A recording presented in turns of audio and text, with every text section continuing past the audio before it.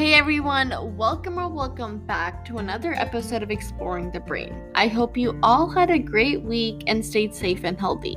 Before we get into today's discussion, today's brain fact of the day is that the average brain generates around 48.6 thoughts per minute. So with that little fact, let's get into today's discussion about the autonomic nervous system. Firstly, it's important to remember that the nervous system consists of two main parts. The central nervous system, which consists of the brain and the spinal cord, and then the peripheral nervous system, which contains all the neurons outside of the central nervous system. So the autonomic nervous system is part of the peripheral nervous system. And the autonomic nervous system is a collection of neurons that influence the activity of many different organs, such as the stomach, heart, and lungs. And the autonomic nervous system will control our involuntary actions, such as the beating of our heart and the widening or narrowing of our blood vessels. And the autonomic nervous system has two main divisions, the sympathetic division and the parasympathetic division. And many of our organs are controlled primarily by either of those two divisions. And sometimes these two divisions have opposite effects on the same organ. For example, the sympathetic nervous system will act to raise our blood pressure, while the parasympathetic nervous system will act to lower it. And these two systems work in conjugation to manage the body's responses depending upon the situation and our body's need. For instance, say that you're facing a threat and you need to flee. Then the sympathetic system will quickly mobilize your body to take action. And once that threat has passed, then the parasympathetic division will start to dampen those responses, where our body will slowly return to its normal or resting state. But let's quickly look at each of these divisions on an individual level. So the sympathetic division helps prepare our body for stressful or emergency situations. Think fight or flight.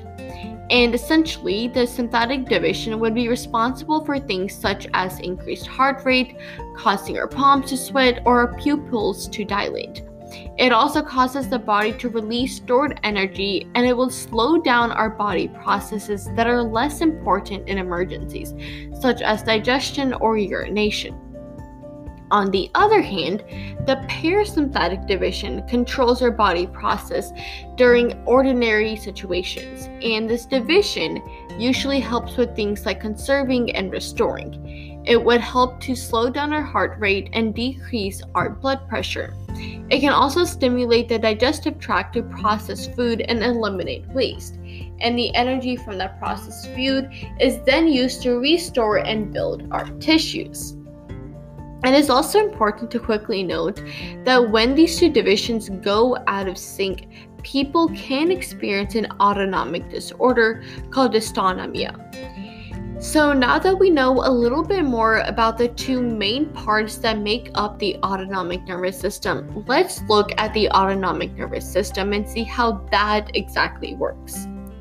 So the autonomic nervous system will usually receive information from the body or the external environment, and it would respond by stimulating our body processes, which would usually be done through the sympathetic division. Or if it has to inhibit something, then that would usually be done through the parasympathetic division. And the autonomic nerve pathway involves two nerve cells. One cell which is located in the brainstem or the spinal cord, and is connected by nerve fibers to the other cell, which is located in a cluster of nerve cells called an autonomic ganglion. And these nerve fibers from these ganglia connect with their internal organs.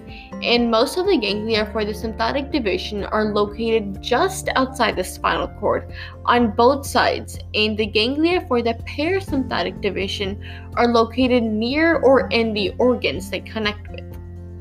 Now, before we finish up this episode, I want to quickly look at some of the functions that the autonomic nervous system is responsible for.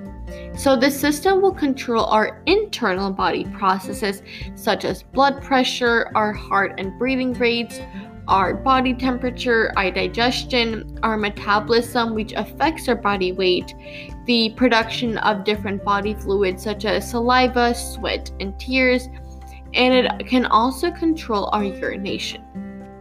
So I know I talked about a whole lot of different things about the autonomic nervous system. But as usual, if you guys have any questions, feel free to email me at exploringthebrain1@gmail.com.